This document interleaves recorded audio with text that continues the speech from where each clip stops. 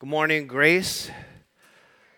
For those of you visiting, my name is Junior Jamreonvit, and welcome here to Grace. We're happy that you're here. I'm one of the members here at Grace, and occasionally I get asked to preach.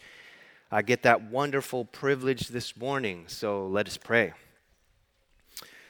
Father God, I thank you for life that you promised to no one.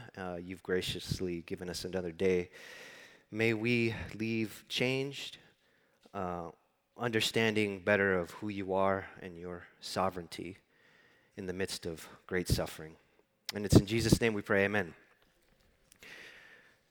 You know, I didn't grow up in a Christian home, so even at a young age, I was pretty opposed to Christianity.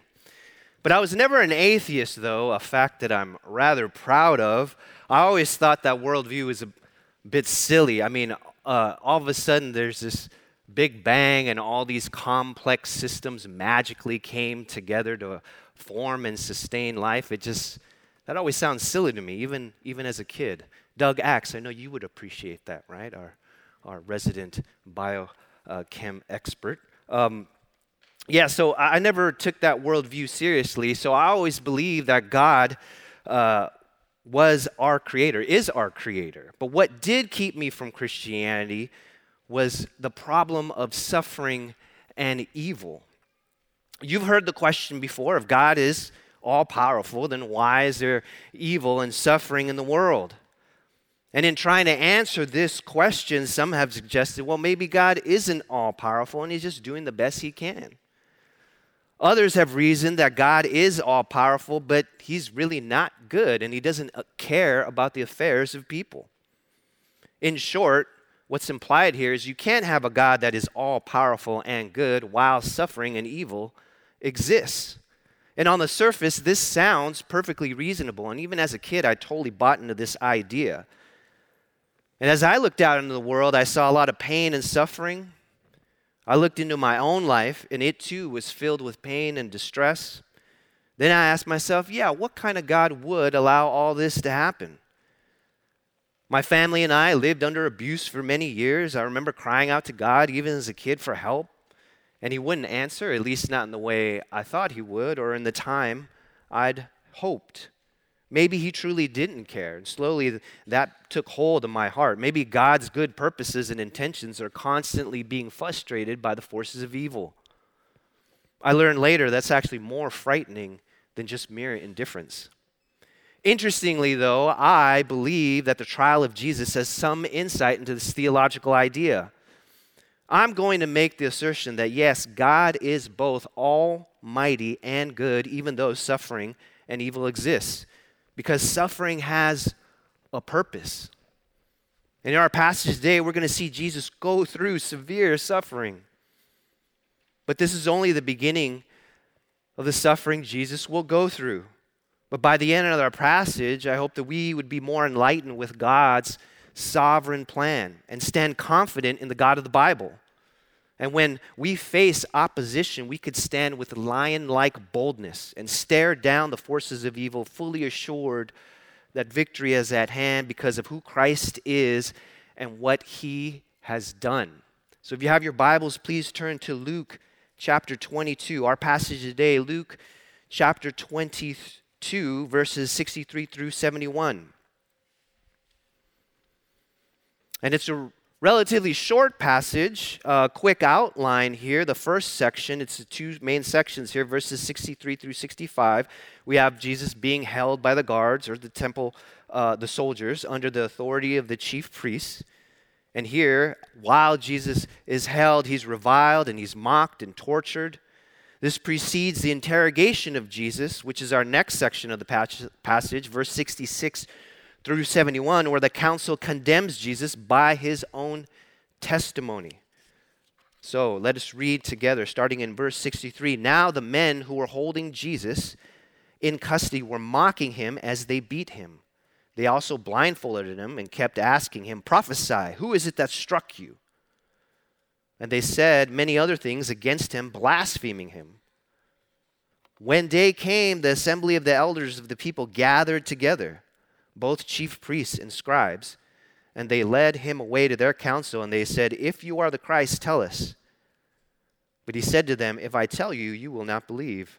And if I ask you, you will not answer. But from now on, the Son of Man shall be seated at the right hand of the power of God. So they all said, are you the Son of God then? And he said to them, you say that I am. Then they said, what further testimony do we need? We have heard it ourselves from his own lips. So here at the beginning of our passage, they were mocking him as they beat him. Now this is gross mistreatment of a prisoner. He didn't even have the common decency that normal prisoners were allotted. And here Jesus received no respect. They were torturing him, making a fool out of him. And even in Mark's gospel, he added they were spitting at him. And it goes on in verse 64, they also blindfolded him and kept asking him, prophesy, who is it that struck you? And they said many other things against him, blaspheming him. So these villains knew of Jesus' reputation for being some kind of prophet. And the way they were mocking him shows that they believed him to be some sort of deceiver, and now they're trying to expose him. To them, he couldn't really be a prophet. Here they're hitting him while he's blindfolded, telling him to prophesy. Which one of them was hitting him? So it's clear there's more than one guard. There were several of them taking turns hitting him. And there's a sense of irony here at a couple different levels. First, Jesus was the one blindfolded, but it was the guards who could not see who Jesus really was. Second, by the guards beating Jesus, they're actually fulfilling prophecy. Prophecy said earlier in the Gospels, in Luke 9, Luke says, and he, Jesus, strictly charged and commanded them to tell this to no one, saying, the Son of Man must suffer many things and be rejected by the elders and chief priests and scribes and be killed and on the third day be raised. Luke 9, 21 and 22. And again, taking the 12, he, Jesus, said to them, see, we are going up to Jerusalem, and everything that is written about the Son of Man by the prophets will be accomplished. For he will be delivered over to the Gentiles and will be mocked, shamefully treated and spat upon, and after flogging him, they will kill him, and on the third day rise. Luke 18, 31 through 33. And this won't be the last time Jesus is subjected to mocking and ridicule. Later, in Luke 23, and Herod with his soldiers, after treating him with contempt and mocking him, dressed him in a gorgeous robe and sent him back to Pilate. And later again, the soldiers also mocked him, coming up to him, offering him sour wine and saying, if you are the king of the Jews, save yourself. Luke 23, verses 36 and 37. Now, this prophecy isn't just excluded or restricted to the Luke's gospel, but even in the Old Testament, here Isaiah says, this prophecy was not, or the Lord God has opened my ear, and I was not rebellious. I turned not backward. I gave my back to those who struck, and my cheeks to those who pull out the beard. I hid not my face from disgrace and spitting. But the Lord God helps me. Therefore I have not been disgraced. Therefore I have set my face like a flint, and I know that I shall not be put to shame. Isaiah 50, verses 5 through 7. So yes, Jesus in the moment is being shamed and publicly shamed, but he will be vindicated. We'll talk more about this later. And as prophecy is being fulfilled before our very eyes, it's interesting to note that Jesus remained silent. Imagine the restraint he's exercising at this moment. He could have said anything to get them to stop beating him. I'd imagine he could have picked out a guard and say something else no one knew about. He could have done numerous things to get them to stop hitting, but he did not say anything. He chose to take that beating himself. Moving to our next section in verses 66 through 71, Jesus is being condemned by the council.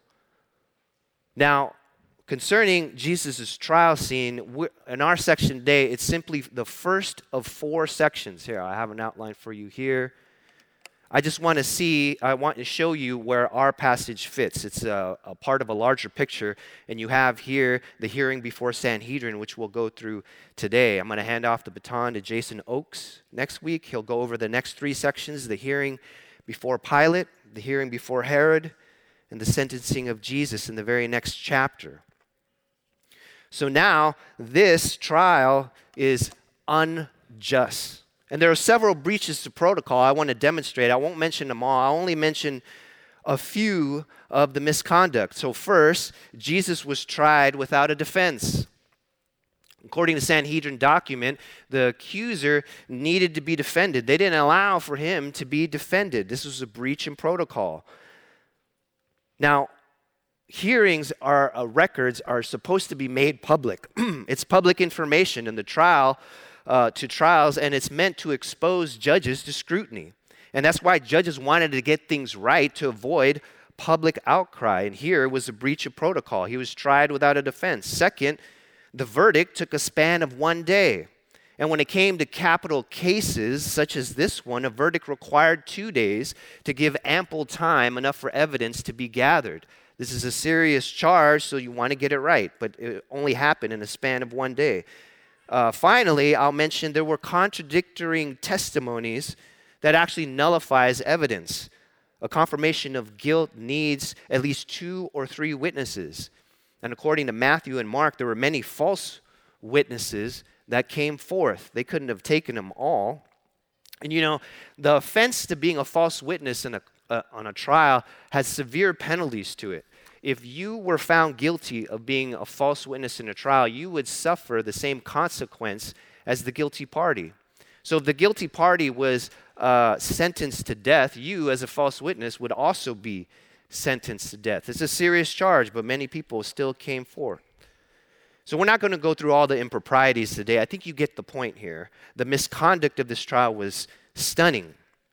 It's clear that they didn't want a just trial, and as Jewish leaders, they were supposed to be deeply concerned with justice because God in the Old Testament was deeply concerned about justice. So instead of looking at evidence of both the accused and the accusers objectively, the council took a predetermined verdict and rammed it through for political expediency. They had no interest in a fair trial. And throughout these scenes, you'll notice that Jesus was largely silent and appears he's this passive participant in his own trial and sentencing.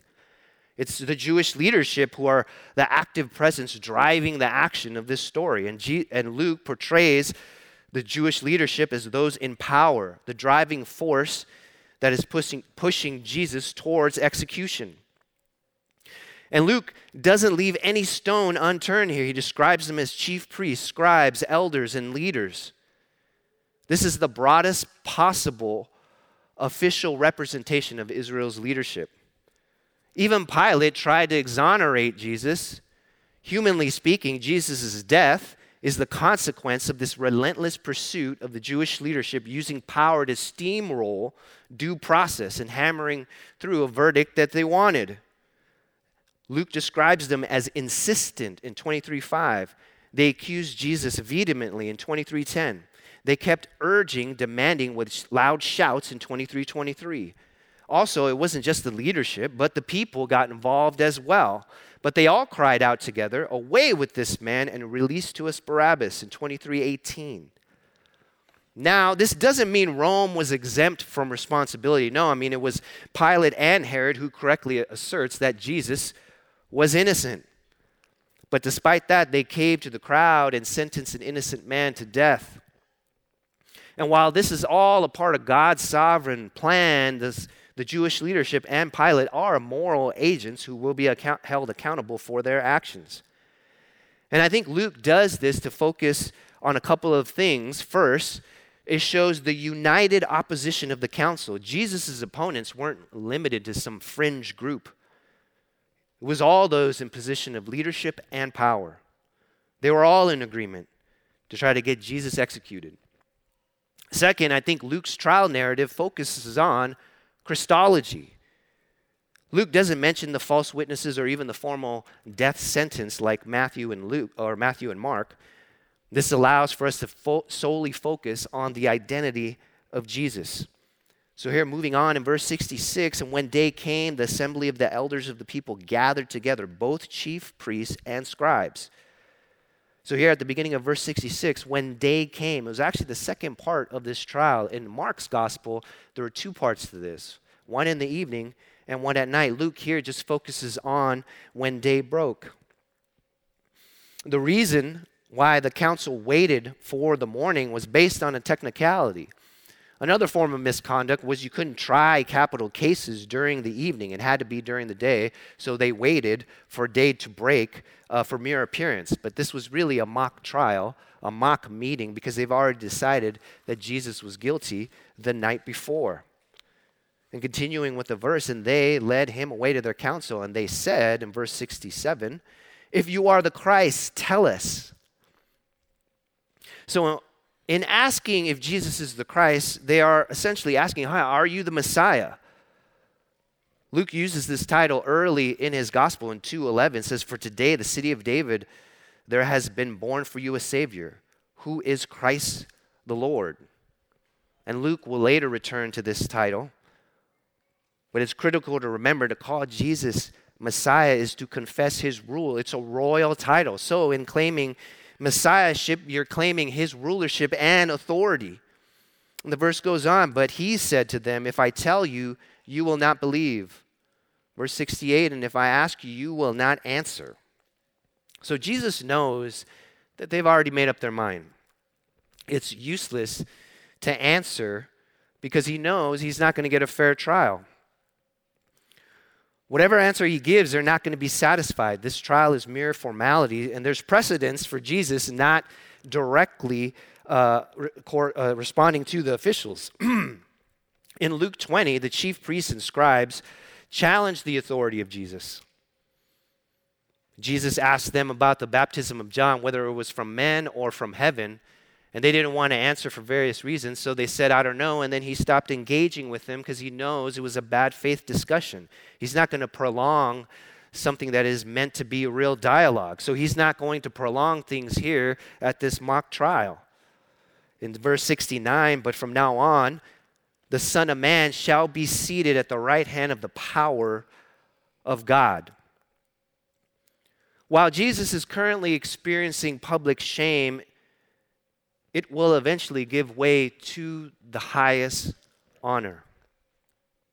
So it appears Christ is at the mercy of this council, but Jesus then makes this bold proclamation saying that he is fully in control and that everything is going according to plan. And Jesus is quoting Psalm 110:1, where the Lord said to my Lord, "Sit at my right hand until I make your enemies your footstool." So here he's drawing on this enthronement image and announce that he will reign at God's right hand, that he will go directly into the presence of God. And although Jesus is before the council as an arrested man, it's him who will be the judge. He is claiming rulership here. He's claiming messiahship here, that God is the one who sent him. And later in the book of Acts, at Pentecost, Peter is preaching to the masses, and he says this, "Being therefore a prophet, and knowing that God had sworn with an oath to him that would set one of his descendants on his throne, he foresaw and spoke about the resurrection of the Christ, that he was not abandoned to Hades, nor did his flesh see corruption. This Jesus God raised up, and of that we are all witnesses. Being therefore exalted at the right hand of God, and having received from the Father the promise of the Holy Spirit, he has poured out this that you yourselves are seeing and hearing. For David did not ascend into the heavens, but he himself says, the Lord said to my Lord, sit at my right hand until I make your enemies your footstool. Let all the house of Israel therefore know for certain that God has made him both Lord and Christ, this Jesus whom you've crucified." Acts 2:30, verse 36. And Stephen, before the same Sanhedrin council that condemned Jesus, summarizing the Old Testament from memory, all pointing to the Messiah, Jesus says this, which of the prophets did your fathers not persecute? And they killed those who announced beforehand the coming of the righteous one, whom you have now betrayed and murdered. You received the law as delivered by the angels and did not keep it. Now, when they heard these things, they were enraged and they ground their teeth at him. But he, Stephen, full of the Holy Spirit, gazed into heaven and saw the glory of God, and Jesus standing at the right hand of God. And he said, Behold, I see the heavens open, and the Son of Man standing at the right hand of God. And there it is. Jesus' claim at the trial comes true as Stephen's trial, and he witnesses it. Christ standing at the right hand of the Father, and the rest of the passage goes that the council executed Stephen through stoning for claiming to see Jesus at the right hand of God. He dies this horrible death, but not before he sees the glory of God. But why is this claim so blasphemous, being at the right hand of God? Why this enraged the council, not only in the council and the trial of Jesus, but in the Stephen's account as well? Well, in Judaism, it emphasizes the transcendence of God. They wanted to protect God's uniqueness and holiness. And for most Jews, the idea of coming directly into God's presence and sitting at the right hand without a purification ritual was an insult to God's holiness. For a normal human being to be in the presence of God was to diminish God's statute. So if Jesus' claim is that he's going into the presence of God, in the Jewish mind, it was profaning God's person and therefore blasphemous. And this is why the Jewish authorities will condemn Jesus, send him to Pilate to confirm that verdict. They believe Jesus profanes God by claiming to be able to sit at his right hand, because this is a uniquely, highly exalted position. In short, they didn't believe he was the Messiah. But the resurrection will show that Jesus didn't profane God, but God himself raised him from the dead and seated him at his right hand, and that he is the one who made atonement, and that the Father has sent him into the world, that whoever believes in him shall not perish, but have eternal life. And the author of Hebrews says this, but when Christ had offered up for all time a single sacrifice for sins, he sat down at the right hand of God, waiting from that time until the enemies shall be made a footstool for his feet. For by a single offering he has perfected for all time those who are being sanctified. Hebrews 10, verse 12 through 14. In our passage in verse 70, it goes on to say, so they all said, are you the Son of God then? And he said to them, you say that I am.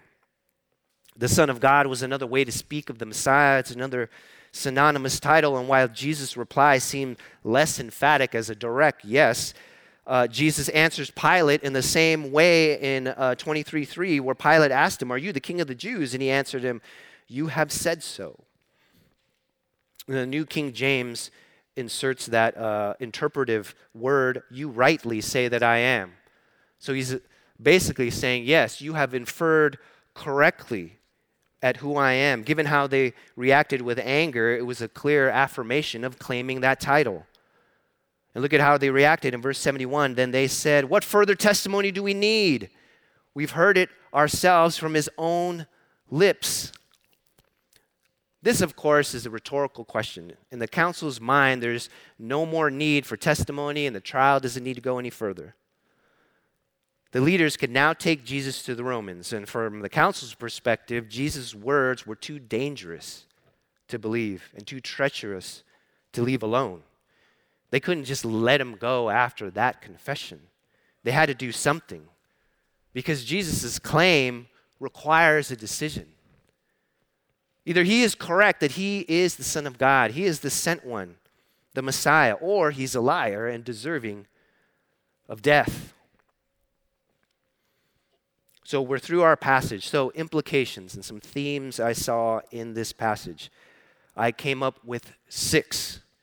Now, that's way more than I usually come up with. I saw Rob Lister, he came up with 8 or 9. Eric Thomas always comes up with like 15. I figured, man, I got to up my game a little. So I came up with 6. 6. So first, failure. Where Peter failed, Jesus succeeded. Second, fulfilled. Jesus fulfills prophecy, showing God's sovereign faithfulness. And in fulfilling God's will, there will be opposition. There will be a fight. But despite that fight, Jesus was fearless. He was courageous, which sets an example for us. Fifth, faith, trusting that suffering has a purpose, that God does care about the affairs of his people. And finally, the question that's foundational to our faith: who is Jesus? Who is Jesus? Okay, let's go through each one of these. So first, failure. Peter failed and Jesus succeeded. I wanted to focus a little bit on the placement of the passage. And I hope we don't read our Bibles like we read the newspaper, in that there are several isolated articles that are unconnected to each other. Particularly the Gospels. The Gospel writers arrange these stories in a certain way to emphasize a point, and I believe the passage right before, where Randy preached last week of Peter's denial, is meant to show two fulfilled prophecies side by side. Jesus predicted that Peter would reject him. Chapter 22, verses 31 through 34. And here now another prophecy being fulfilled, that he's suffering under the hands of the Jewish leadership. I also believe another reason for that is the same idea: where Adam failed in the garden, Jesus succeeded in the wilderness when he was being tempted by Satan. So here Peter failed when the pressure was on. But when Jesus faced the authorities, he didn't waver. Jesus followed through with God's plan, starting here with his apprehension and trial, and all the way to the cross and the resurrection. And because he followed through with God's plan, he's able to meet Peter's failure with forgiveness, hope, and encouragement. Because he became the high priest that could sympathize with our weaknesses, because in every respect has been tempted as we are, yet without sin. He could do this because he's done the work of atonement. So where we failed, Jesus has succeeded. And now, through faith in him, we have his righteousness, and our sins are covered by his blood. Second, fulfilled. Jesus fulfilled prophecy and God's will, which shows the faithfulness of God, that he is indeed all-powerful, that he could make a promise and see it through. Listen to Tozer speaking about the faithfulness of God. Upon God's faithfulness rests our whole hope of future blessedness. Only as he is faithful will his covenant stand and his promises be honored. Only as we have complete assurance that he is faithful may we live in peace and look forward with assurance to the life to come. And yes, Jesus is an example of faithfulness under the harshest of circumstances. And if Jesus did not waver, then we could trust in his character, that he will never leave us or forsake us. That should give us tremendous assurance. Third, it's going to be a fight. There will be opposition. And at least in our passage, there's two ways how this is played out. First, you have the soldiers who physically disrespected Jesus, mocking him, beating him. So don't be surprised at those who ferociously mock the faith and sin with the high hand. We're not more sanitized today than people back then. And secondly, you have the Jewish leaders who also mock the faith, but are more civil about it, but are not any less negative. And we see that in our culture as well. I'll give you two examples in our contemporary setting. Take abortion, for example. Now, some politicians want to codify this into law, and they fight for it as though it's a sacrament of their platform, because it is. Another example is the White House hanging the LGBTQ flag in support of its ideology. It denies natural law, the created order, and it exchanges the glory of God for the glory of man. And these issues appear more civil in that abortion is often framed under the guise of women's rights or women's health care. And the LGBTQ agenda is often framed under the guise of equal rights or marriage equality, as though we were somehow for marriage inequality. But make no mistake, these things are evil without qualification and a manifestation of a hatred towards God. Abortion is murder of an innocent, unborn baby. The LGBTQ agenda is an attempt to exchange the truth about God for a lie and worshiping and serving the creature rather than the creator. It says that humans' desires reign supreme, not natural law, not the created order or God himself, which then leads to my next point. We have to be fearless because Jesus was fearless. He was courageous. After being beaten and mocked and shamed, and then he stood before the council, you think that would have softened up a bit? You think doubt would have crept into his mind and saying, you know what, I don't know how much more I could take of this. Yet he stood before the council with deep and unwavering resolve. It had no impact on him. I'm sure it physically hurted. But in terms of his will, he had this unmatched determination to complete the will of the Father. And there was this drive by eschatological certainty of victory. And his victory means his opponents will be defeated. Look at this verse. In Philippians, only let your manner of life be worthy of the gospel of Christ, so that whether I come and see you or I'm absent, I may hear of you that you are standing firm in one spirit, with one mind, striving side by side for the faith of the gospel. And here, this part, and not frightened in anything by your opponents. This is a clear sign to them of their destruction, but of your salvation, and that from God.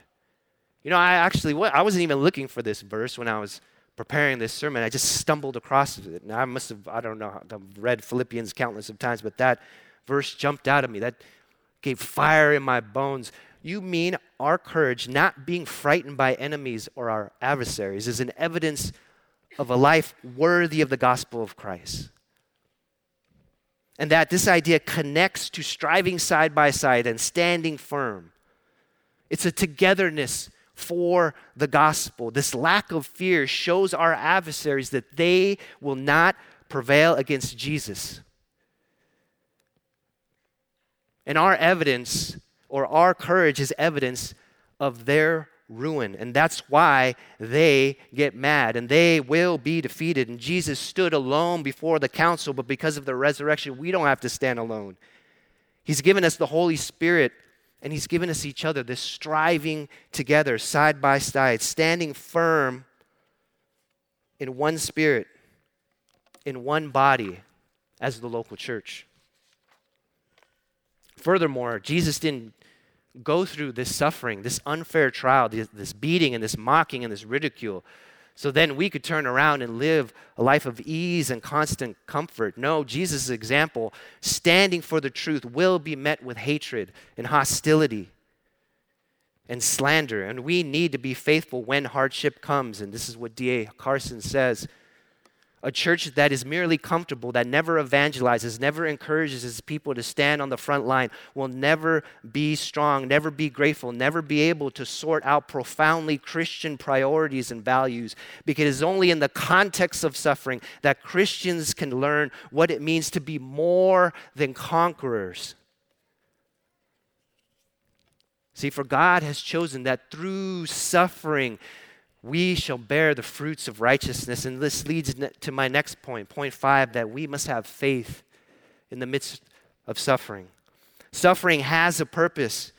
For Jesus, for because he himself has suffered when tempted, he is able to help those who are being tempted. Hebrews 2:18. Second, for us, when it comes to us suffering, it deepens our faith and it deepens our knowledge of God. Listen to what Peter says. In this you rejoice, though now for a little while, if necessary, you have been grieved by various trials, so that the tested genuineness of your faith, more precious than gold that perishes though it is tested by fire, may be found to the result of praise and glory and honor at the revelation of Jesus Christ. 1 Peter 1:6-7. See, fire purifies gold. It's the heat that brings out impurities, and suffering purifies our faith, and it's the heat that brings out our impurities. Listen to what Paul says. But we rejoice in our sufferings, knowing that suffering produces endurance, and endurance produces character, and character produces hope. And hope does not put us to shame, because God's love has been poured into our hearts through the Holy Spirit who has been given to us. Romans 5:3-5. See, for Paul, He viewed suffering as a privilege, a grace granted to us. So then when we suffer by taking a stand for the gospel, we align ourselves with Jesus. We align ourselves with the will of God. We align ourselves with the heart of God. And for Peter, there's a cost to being a Christian. There's a process of going through the fire and being tested in our faith. And when faith is tested, it becomes pure. It becomes deeper. Now, this is not a universal rule. Suffering and testing can produce unbelief. It can produce bitterness, anger, resentment, complaining. But when suffering is met with faith, it produces perseverance. And then perseverance grows into hope or character. And character then produces hope, a hope that delights in our reconciliation with God, that we are now a child of God. And this hope will not put us to shame. Our faith is then deepened beyond the superficial things of this world, but take root and are grounded to the unseen things of eternity. And even when I consider our own church body, there's a bunch of things that still perplex me. I don't know why we're filled with failed relationships, struggling marriages, miscarriages, wayward children, families ravaged by cancer. Losing loved ones. You probably have your own. I don't know why. You know, when I first became a Christian, the first book I read from start to finish was actually the book of Job. You know, I would read bits and pieces of the Bible, but I finally decided I'll just take a book and just read it straight through.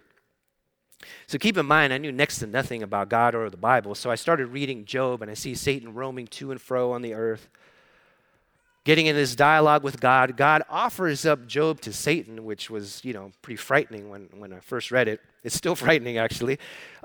Satan takes him up on that offer. Then Job proceeds to lose his wealth, his family, his health. But he still refused to curse God, and he even said, though he slay me, I will hope in him. But as time went on, doubt crept in. Job started doubting the justice of God because Job felt he was wrong. He knew he was an innocent man. He didn't deserve any of this. God then shows up, proclaims himself as the creator, challenges Job's thinking and saying, where were you when I laid the foundations of the earth? Are you the one that tells the waves of the ocean to only come this far? Have you tamed the Leviathan in the deep? Job, in awe, repents of his unbelief. God proceeds to rebuke Job's friends for misrepresenting him, and then he restores everything to Job by the end of the book. And as a reader, you know what's going on behind the scenes. And as I was reading this for the very first time, I kept anticipating the moment that God's going to tell him what's going on.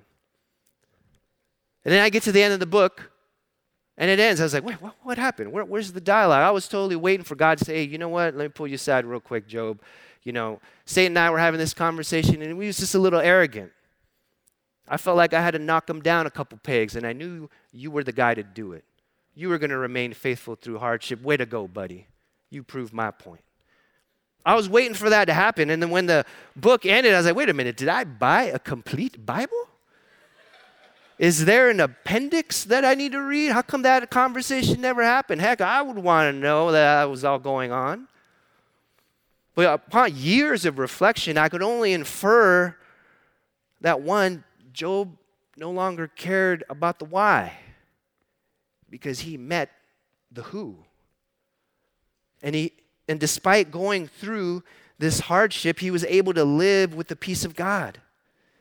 And even through my personal suffering, I got to the point of all the things I've went through in the past that, I don't really care why anymore. Oh, sure, there's some level of curiosity. I think that's always going to be there. I think that's just being human. But I'm not consumed by anything that's happened in my past. In our past, although significant, is not determinative, meaning that we don't have to view life through the lens of victimhood or through the lens of our suffering.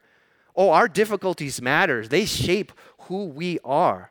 God has a purpose in it all, but it doesn't determine our identity. I'm not primarily a survivor of child abuse. No, I'm a redeemed child of God, washed by the blood of Christ. The past doesn't consume me anymore. I lay all those things behind and press forward to the upward call of Christ.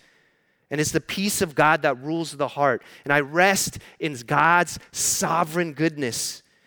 And God has decreed that through suffering comes with it a greater glory that we would otherwise not have experienced, for it has been granted to us for the sake of Christ that we should not only believe, but also to suffer for his sake. Final point, the foundational question of our faith. Who is Jesus? Who is Jesus? In verse 71, the question is, what further testimony do we need? Now, while this question was meant to indict Jesus at his council, but I'm going to flip this question and ask it of us. It wasn't due to a lack of evidence, but a lack of openness why the Jewish leaders wanted to execute him. They wouldn't believe that he was the Messiah. They wouldn't believe that Jesus was their Savior. But what further testimony do we need? Just in Luke's gospel alone, we have the angel Gabriel announcing the birth of Jesus, the miraculous virgin birth through Mary. The baptism of Jesus and the Holy Spirit descending upon him like a dove, the heavens opening, the voice of God the Father himself saying, "You are my beloved Son in whom I am well pleased." And Jesus being led to the wilderness to face Satan in all his temptations and yet coming out victorious. Jesus goes on preaching in the synagogues, cleanses lepers, heals paralytics, raises the dead, rebukes the storms, casts out demons. He feeds thousands upon thousands of people on meager resources. He fights the establishment without fear, then lays down his life willingly. Oh, and not just the Gospel of Luke, but beyond that, from eternity past, from the Old Testament prophets have declared centuries ago that he would have no form or majesty that we should look at him, no beauty that we should desire him. He was despised and rejected by men, a man of sorrows, acquainted with grief, as one from whom men hide their faces. He was despised and we esteemed him not. Surely he has borne our griefs, carried our sorrows, yet we esteemed him stricken, smitten by God, afflicted. But he was pierced for our transgressions. He was crushed for our iniquities. Upon him was the chastisement that brought us peace. And with his wounds, we are healed. We, like sheep, have gone astray. We have turned everyone to his own way. And it was the Lord that laid on him the iniquity of us all. Jesus was oppressed and afflicted, yet he did not open his mouth. Like a lamb led to the slaughter, yet it was the will of God to crush him. It was God the Father who put him to grief, because out of the anguish of his soul he shall see and be satisfied. By his knowledge shall the righteous one, the suffering servant, make many to be accounted righteous, because he shall bear their iniquities. And he did this by emptying himself, taking on the form of a servant, being found in the likeness of men. He humbled himself and became obedient to the point of death, even death on the cross. And because of this obedience, God has highly exalted and given him a name that is above every name, that at the name of Jesus, every knee shall bow in heaven, under the earth, or on the earth. And every tongue shall confess that Jesus Christ is Lord, to the praise and glory of God the Father. So who is it that condemns? It's Christ Jesus who died and again has risen and is at the right hand of God, making intercession on our behalf. Who shall separate us from the love of God?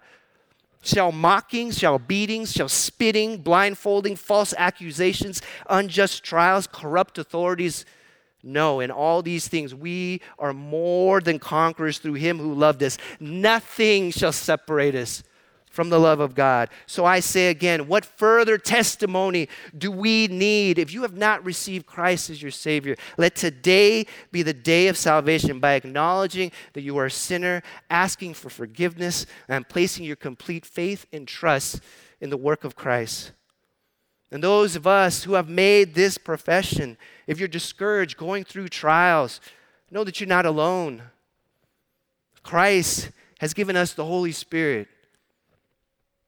And he's given us one another. So lift your eyes to the hill. Know where your help comes from, the creator of heaven and earth. and take heart, for he has overcome the world. Let's pray. Father God, thank you for sovereign suffering, that you have a purpose in it all. And although we may look out with perplexity, I thank you that your word brings clarity. May it transform our perspective and our lives and live in a way that is fearless before opposition. In Jesus' name.